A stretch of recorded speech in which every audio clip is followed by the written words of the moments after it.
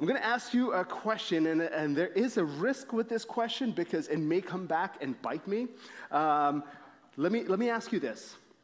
Have you ever heard a sermon where at the end of it you ask, what's it got to do with me? Some of you, I hear that laughter, that nervous laughter, and you're thinking about sermons that have been preached from this pulpit before, and you walked away going, that's got nothing to do with me. I remember growing up as a kid in a Christian home. Our lives were filled with church. And when I say filled with church, let me lay out a typical week for you in the Thomas household.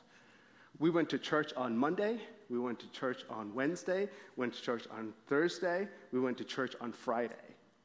And if that wasn't enough, in those off days, we were hosting events at our house, at our apartment back in the Middle East. And so church was a big part of who we were, but big part of our life, big part of our family. I mean, we spent a lot of time with each other, with our community as Christians.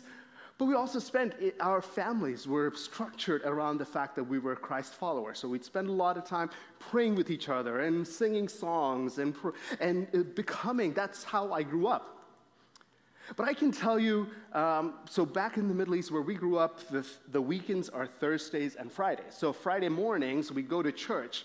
And so Friday mornings, I can tell you how many Friday mornings I'd get to church and we'd sing the songs and I'm all excited, we pray and all of that was great and wonderful. And we get to the sermon and I'm out. I'm checked out. I mean, I'm sure there are kids in this church or teenagers or a few of you who get to the sermon and you are done. The exciting part of church is over, right? And you're mentally checked out. Because for me, what happens was when I got to that sermon, it kind of got boring. And as a child, there was a lot that was said in sermons that I just could not relate to. Hey, I'm in school, I'm a fifth grader. None of this applies to me, right? And so I can remember times where I just completely check out. But the moments I was zoned in, I was captured, was when someone said a story.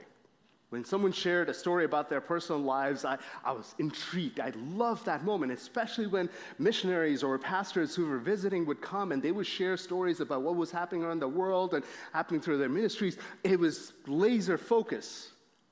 And the weirder the story, the more you had my attention.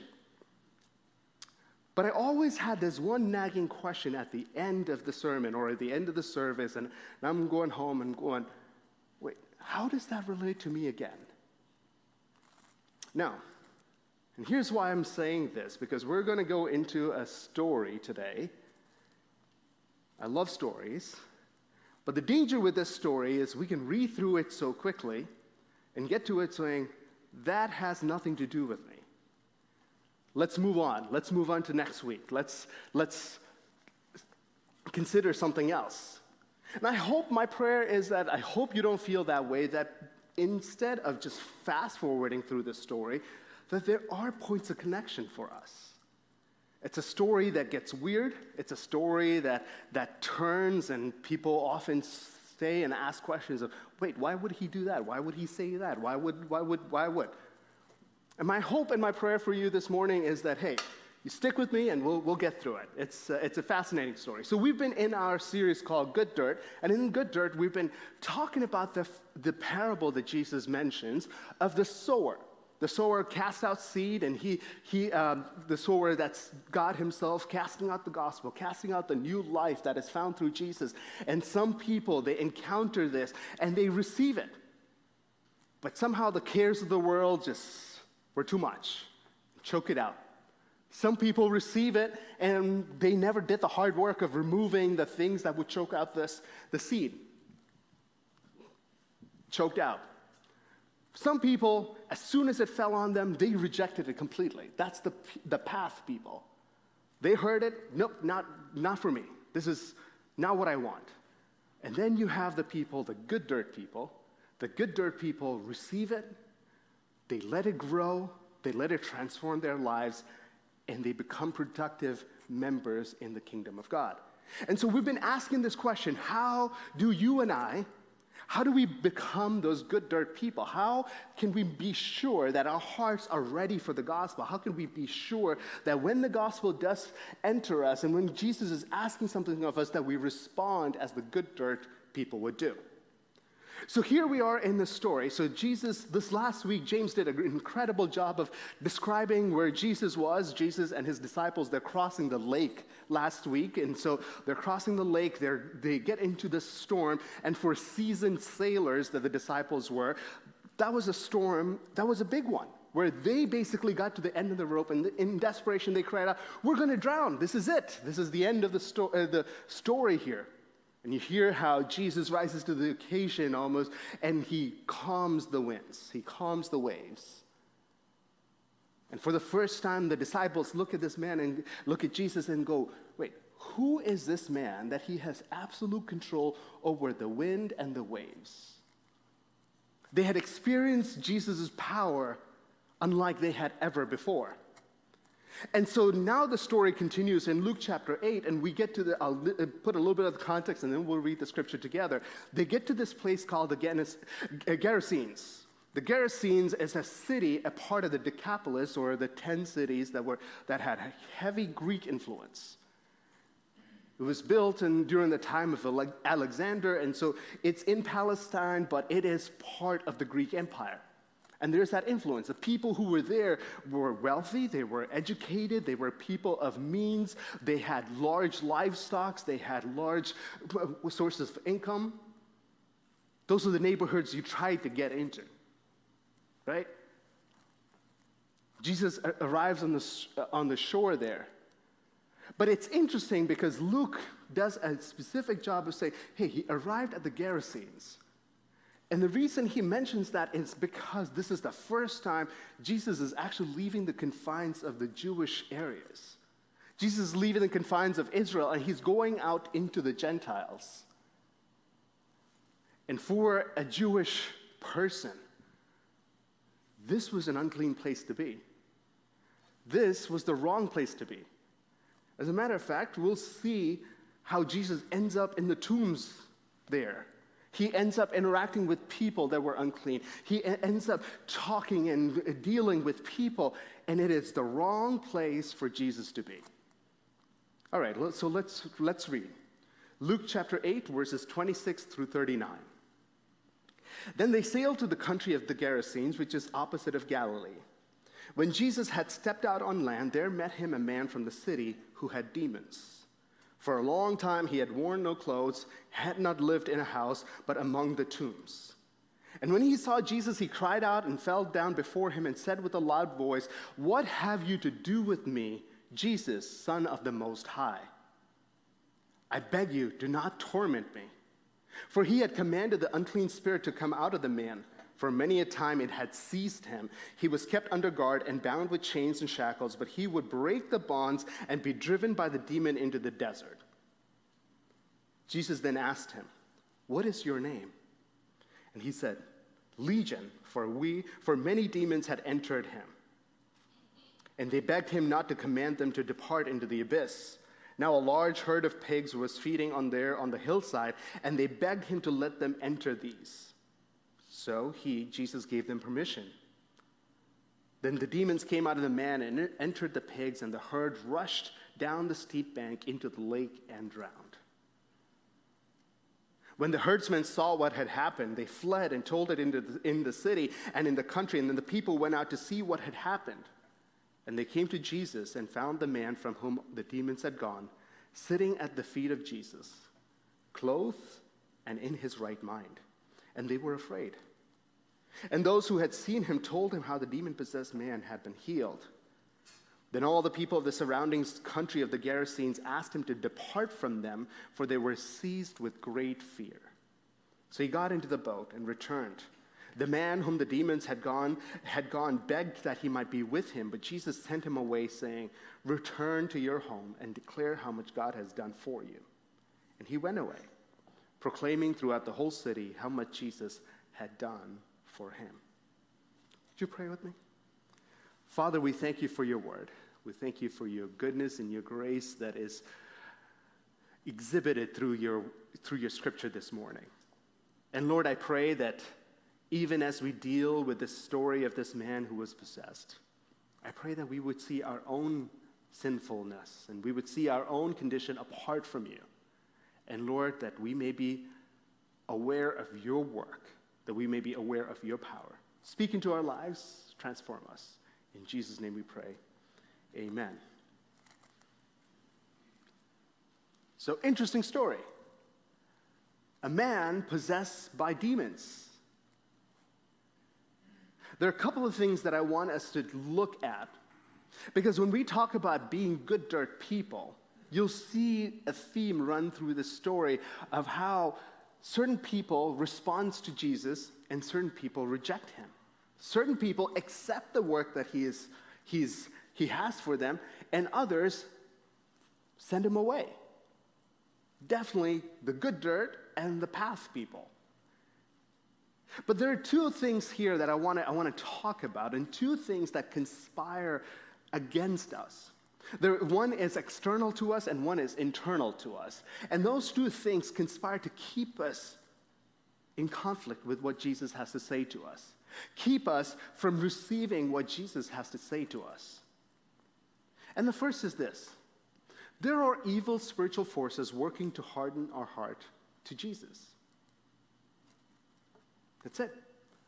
There are evil forces around us that work, that conspire, that do evil, that inhabit sometimes, that work against people responding to who Jesus is.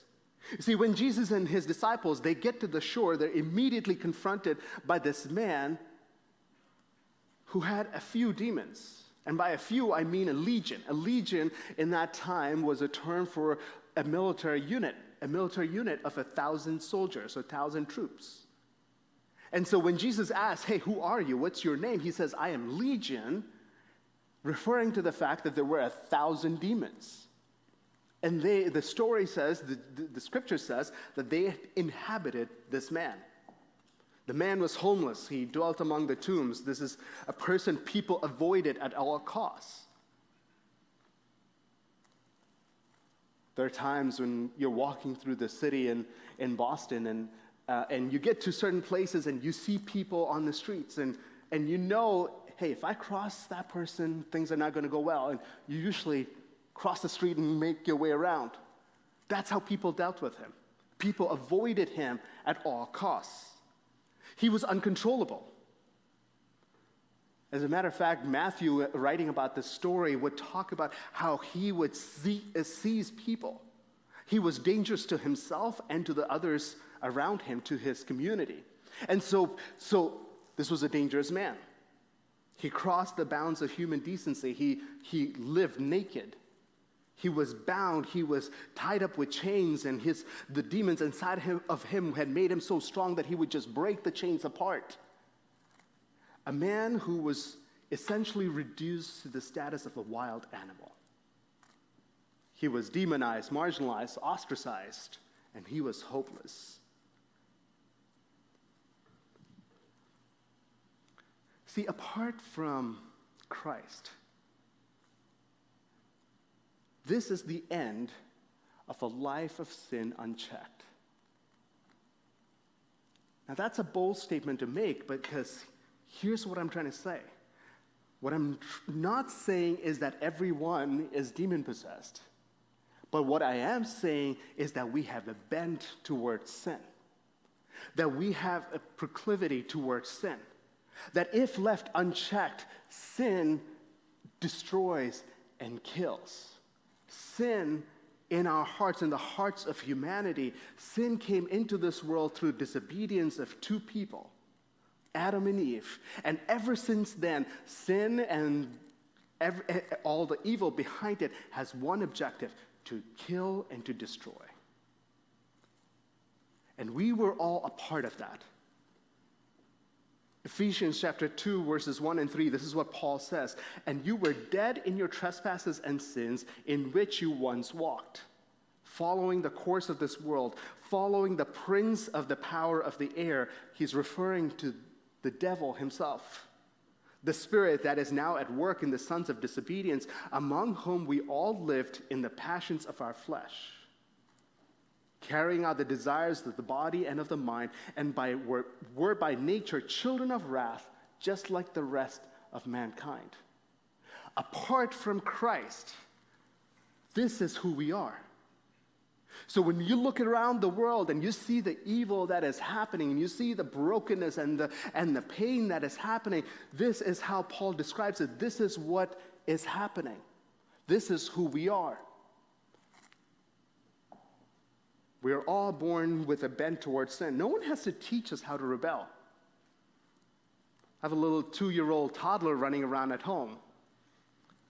And we've spent a lot of time, we've spent the last almost 20 months teaching him how to address life and we've been helping him learn and helping him adjust to his life around him.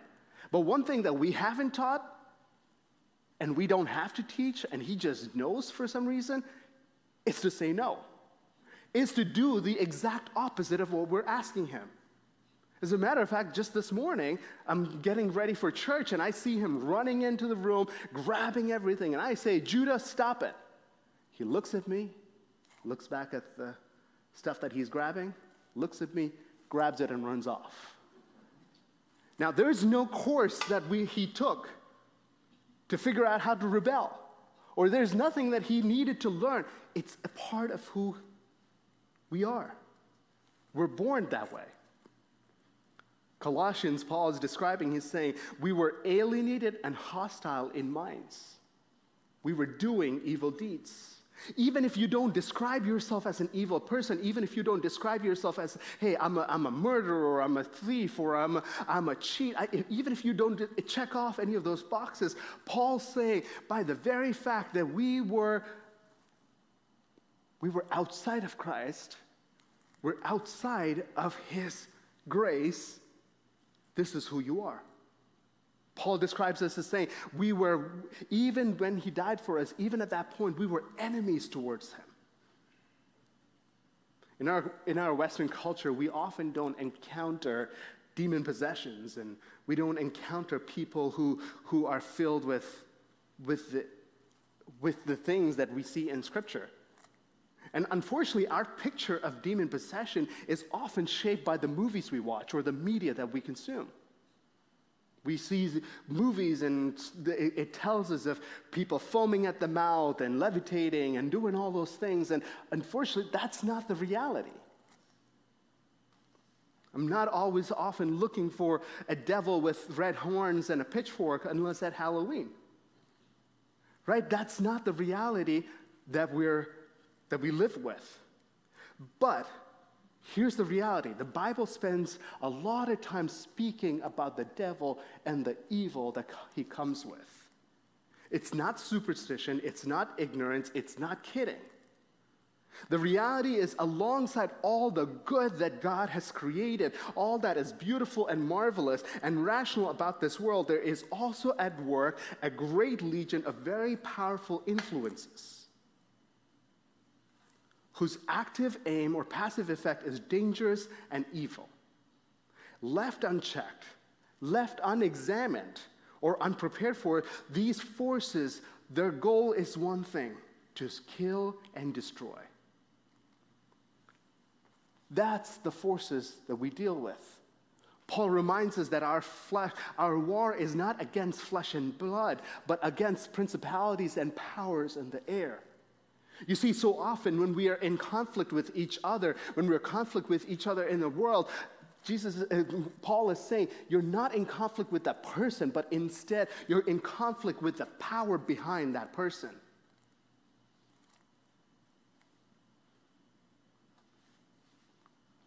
Left unchecked, they destroy the sanity of people. They destroy families and individuals and communities. See, this is what evil does. This is what the evil spirits of the world do. They dehumanize people. They drive wedges between them, fill them with rage, cause them to abuse and harm themselves and others. They only want to destroy and cause chaos. But as much as that's the case, when we see someone like that, or when we see an effect like that, we're almost immediately alerted. But I would argue that the way the devil works now is not so much in that level, but instead it's subtle. It's hidden, it's quiet. It's conversations that we have that drive wedges between us. It's when we're called to be united, we're often divided. It's the enemy bringing doubt and anger and anxiety against each other. And when we're always often fighting each other, that's when the devil wins. Slowly driving wedges between us, stirring us to anger, stirring our lust, stirring our appetites until we can't take it anymore. You see, that's not who God created us to be. He did not create us to be slaves, chained up, stripped off His glory and our humanity. You see, if you look at sin and you consider that we too were alienated, we too were against God, we too were doing the same things this man did, then we can suddenly realize, hey, this man is just as enslaved as we are, or we are just as enslaved as he is, maybe to a further extent. Maybe his enslavement was more visible, was more tangible, was more destructive in his life. But if we really look at our own lives before Christ, apart from Christ, we can look at some of the influences that were in our lives that would have led to the same place. I've had numerous conversations with people in this church who have said, hey, I was addicted and I was headed towards an overdose. I was angry, and I was headed towards abuse. I was this, I was that, and there are people in this church who were exactly in prison and enslaved. Yes, not all of us have that same story, but if we're truly honest with ourselves, we are enslaved apart from Christ. Maybe it's in our own pride. Maybe it's in our own way of doing things. Maybe it's in our own way of approaching God. We're enslaved. And then we continue in the story. Jesus comes, and when he sees Jesus, this man falls at his feet and says with a loud voice, "What have you to do with me, Jesus, Son of the Most High God? I beg you, do not torment me." For he commanded the unclean spirit to come out of the man. See, when this battalion of demons in this man comes running at Jesus, they recognize something that even his disciples a few verses ago did not. Because a few verses ago, when they're in the middle of the storm and when Jesus stands up and calms it, they ask this question, who is this man? Who is this man? But the demons in this person, in this man, as soon as they see Jesus, they cry out, "What have you to do with us?" Who? Son of the Most High God. They look at Jesus and they know immediately who this is. Scripture talks about even the demons knowing who Jesus is and fearing. See, knowing is not enough. Faith is what the Christians claim. Because even the devil knows Jesus, even the devil knows God. That's what Scripture says. They cry out to him and they beg him, saying, "Jesus, don't send us away. Don't send us into the abyss." And here's what that means. It's a real quick lesson in the arc of Scripture. Scripture reminds us that the end of days is coming. That when all of this is ended, there is a time where there will be a judgment. And in that judgment, God himself, as the ultimate judge, is going to cast these demons into the abyss. He's going to cast them into a forever prison. He's going to cast them into a forever punishment. And these demons, they know that this is coming. And the fact that Jesus is standing in front of them, the ultimate judge is standing in front of them, their fear is that they were going to be sent there immediately. And they're crying out, "Jesus, please don't send us there." And instead, we'll see what happens there. But before we move on, and this is something that I've found myself doing so often, is when I read this story, I want to know what comes next. I want to know, hey, what do the demons do? What happens next? And in my wanting to do that, I often fast forward too quickly from the point of the story. You see, the point of the story is not the man who was demon-possessed. It's incredible. It's not something that you see every day, 1,000 demons and a man. That's unreal. That's not the point of the story. And what comes after, that's not the point of the story either.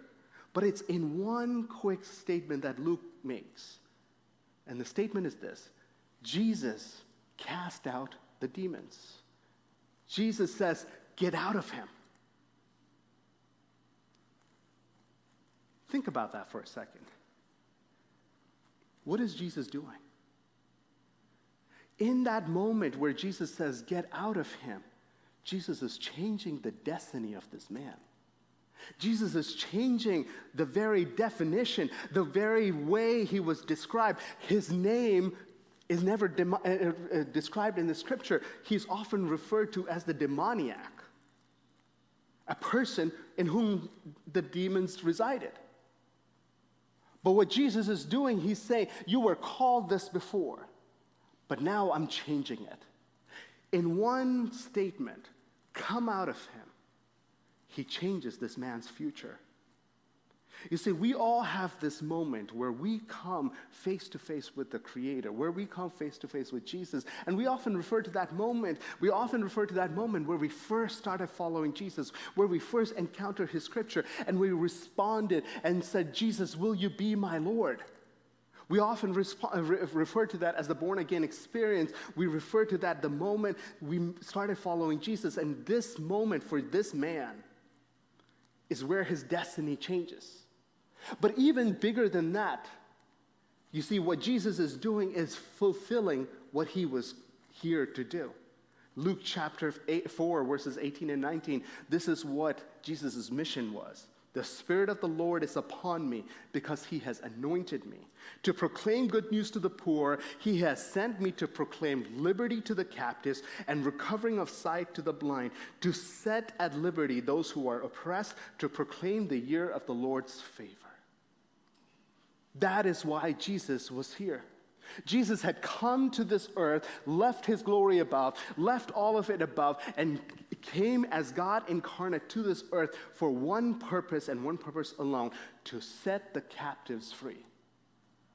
So you and I sitting here today, when we talk about us being enslaved, when we talk about us being captured, and we're talking about us being prisoners to sin, that ended the moment Jesus proclaimed, leave them. For us, it ended, we were set free. He proclaims liberty, he proclaims freedom, he proclaims, you are now free. And walk in it.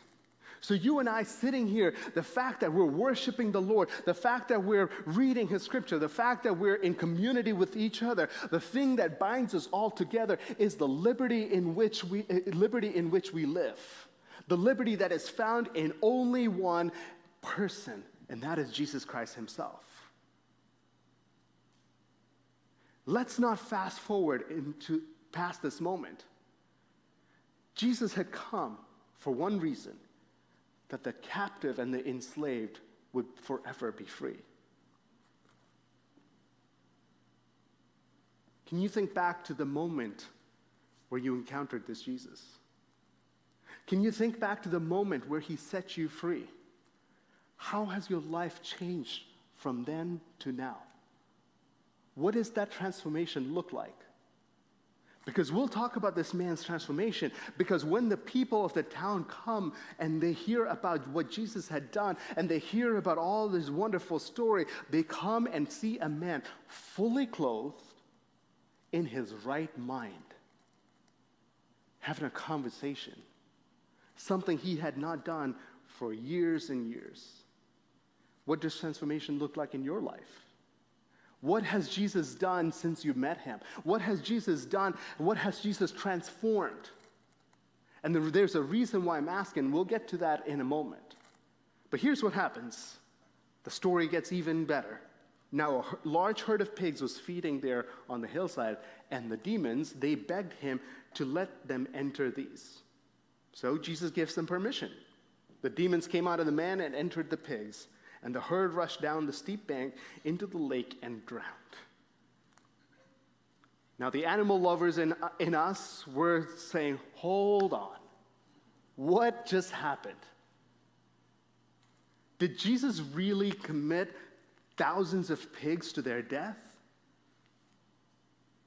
See, this is usually in Bible studies and moments where we're talking about this scripture, we often get stuck at this point, or we often get stuck at questions about the demoniac, and we get stuck at this point, and we want to know, wait, why does it work this way, and what was Jesus thinking? See, the bigger truth when we ask these questions we often miss out on is this: Jesus delivers the man.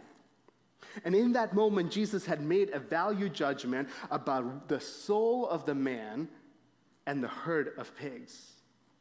He determined that the soul of the man was worth much more than the value of the pigs. His deliverance from his current state of oppression and the value of his humanity and his dignity was worth more than the herd of pigs. Not to say that the herd of pigs didn't have value, because it had tangible value, especially to the people who owned them. It had value. It destroyed their economy when these many pigs suddenly, other gospel writers say there were about 2,000 pigs. When 2,000 pigs suddenly disappear, it hurts. It has an impact. There are families who are reliant on this trade. There are families who are dependent on this.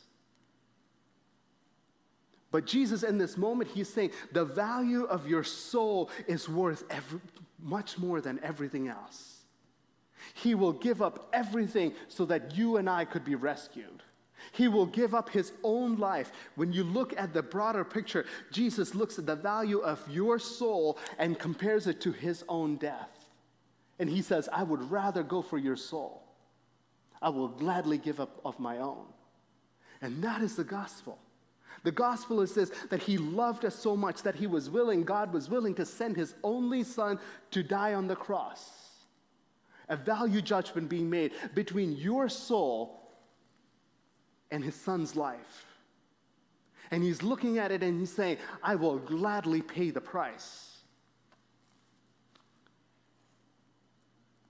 There's story after story of Jesus saying that the shepherd who will put everything aside and search for that one lost sheep. Or the woman who will dust up her entire house because of that one lost coin. Or the lost son who was there, the father will search and search until his son comes back. Talking about you and I. Talking about our souls, talking about the fact that we were lost, we were alienated, we were cast out into the darkness, we were enslaved, and Jesus giving up all of it so that you and I could come into his kingdom. Imagine yourself as a journalist in that moment. What would your headline say? Jesus kills pigs. Jesus tanks the economy. Demon-possessed pigs.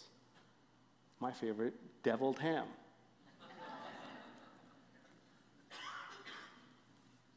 How do the townspeople see it? Here's what it says. When the herdsmen saw what had happened, they fled and they told it in the city and in the country. The people went out to see what had happened. They came to Jesus and found the man from whom the demons had gone, sitting at the feet of Jesus, clothed and in his right mind, and they were afraid. And those who had seen him told how the demon-possessed man had been healed, and then all the people of the surrounding country of the Gerasenes asked him to depart from them, for they were seized with fear. See, Jesus made this long, treacherous journey across the Sea of Galilee, and I would argue for this one man. He faced the storms, the disciples faced the storms, and they faced the challenges, all so that this man would be delivered. This man who would be the last person anyone thought about.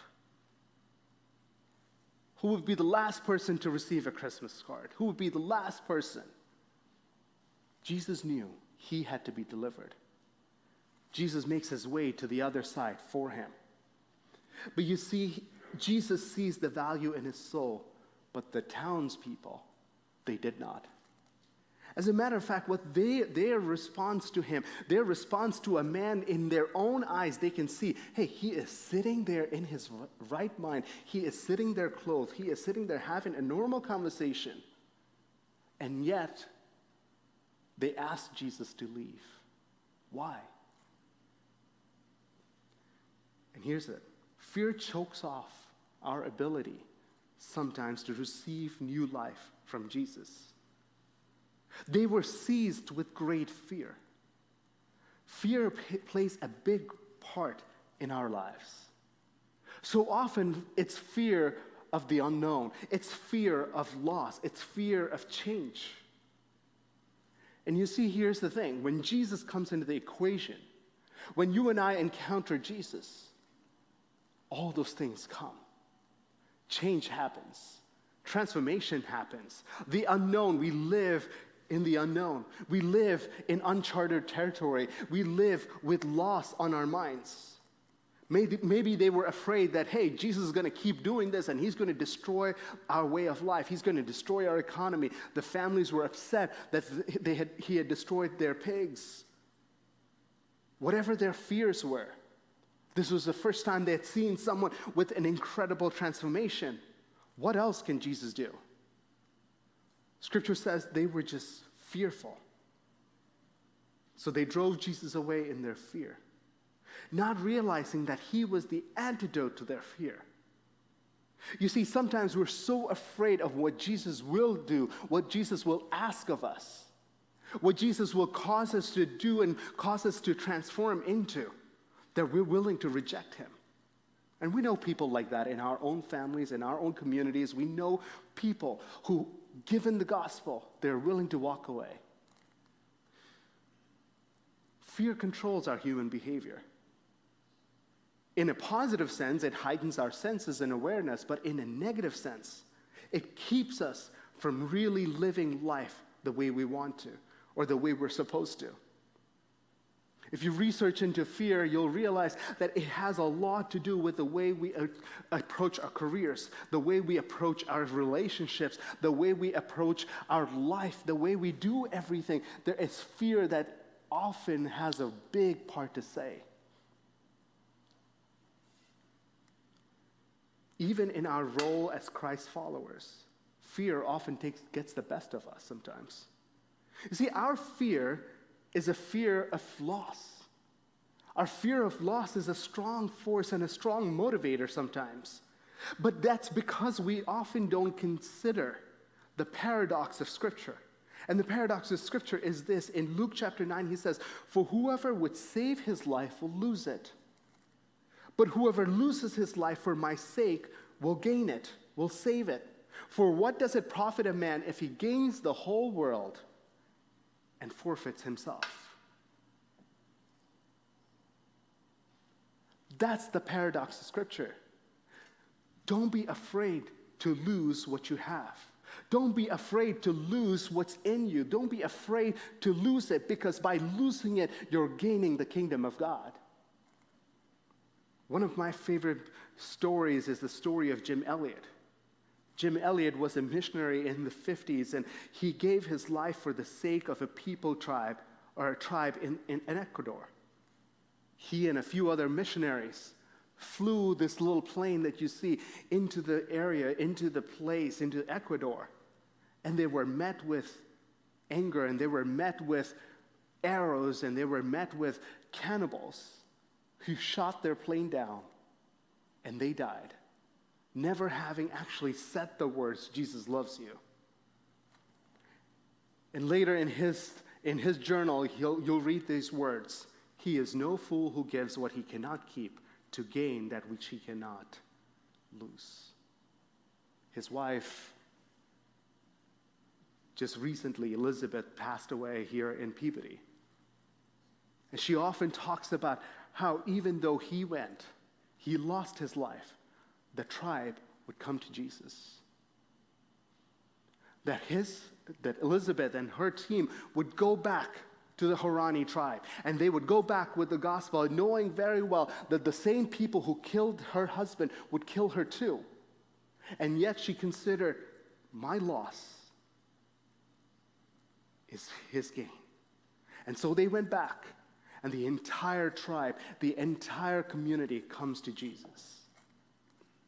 See, Jim lost his life at the age of 28. Obedience to Jesus may cost us everything. And there's a lot of fear about that. But its reward is priceless. It's beyond worldly value. You see, fear keeps us from really experiencing. The fear of change keeps us from embracing the transformation that Jesus brings.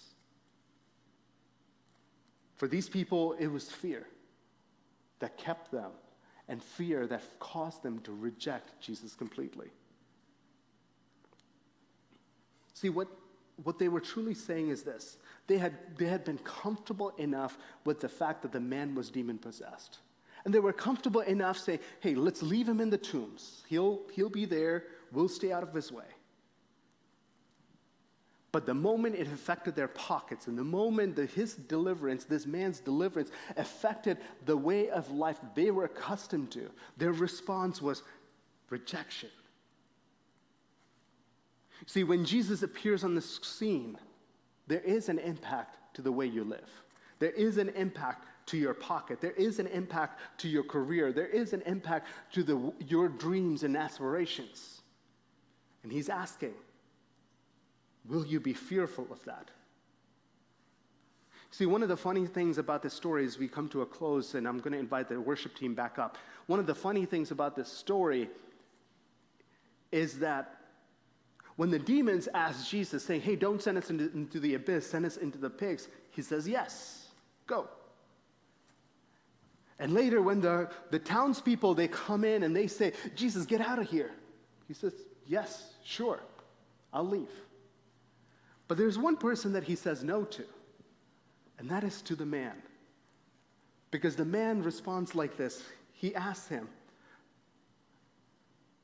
Jesus, can I come with you? Jesus, this is not home for me. I want to get out of here. I will gladly follow you wherever you go. And instead, this is what Jesus says. Return to your home and declare how much God has done for you. And he went away proclaiming throughout the whole city how much Jesus had done for him. You see, good dirt people grow where they're planted. Good dirt people grow where they're planted. See, the words return to your home must have made the man's heart sink. Because you see, for him, home so far is a place of rejection. Home for him is a place of painful memories. Home for him is where people know who he was before he encountered Christ. Home for him was painful. Home for him was hurtful. Home for him was a place of dark memories. And Jesus tells him, go back home. See, for some of us, earlier in this sermon, I asked you, do you remember the place you were before you met Christ? Do you remember those places where you came out of? Do you remember the circumstances you were in? Do you remember the pain you experienced? Do you remember the addictions you had? Do you remember the conflicts you encountered? Do you remember the pain you endured? Jesus is sometimes looking at us and saying, go back home. Go back home. Because now you're a changed man. Now you're a changed woman. Now you're a changed child of God. And go back with what God has done and proclaim it to your situation. What was once painful, he can change it to a place of joy. What was once that destroyed you, now he can use it to build someone else up. The man goes back proclaiming what Jesus had done. Do not be afraid. The good shepherd will walk with you and protect you. Psalms 23. Go back to your situations and declare how much God has done for you. Return to your house and tell of what God has done. He may not have realized it, but he was the first missionary. He was the first person that Jesus sent out saying, go back. Because until then, Jesus at that point said, don't tell anybody. Don't tell anybody. Just keep it to yourself. But Jesus commissions the demon-possessed man, the formerly demon-possessed man, and says, go back and proclaim what God has done. What a privilege. You see, often I wonder, Jesus, why can't you just take us away? We're Christians, we're Christ followers. Why can't we just come be with you? We escape the cares of the world. We escape all of this. But honestly, there's a work that he has to do through you and me. There is transformation in our communities. There's transformation in our families. There's transformation in our jobs. There's transformation and life change that has to happen because we're able to go back and say, hey, look at what Jesus has done in my life. Go back and declare what God has done.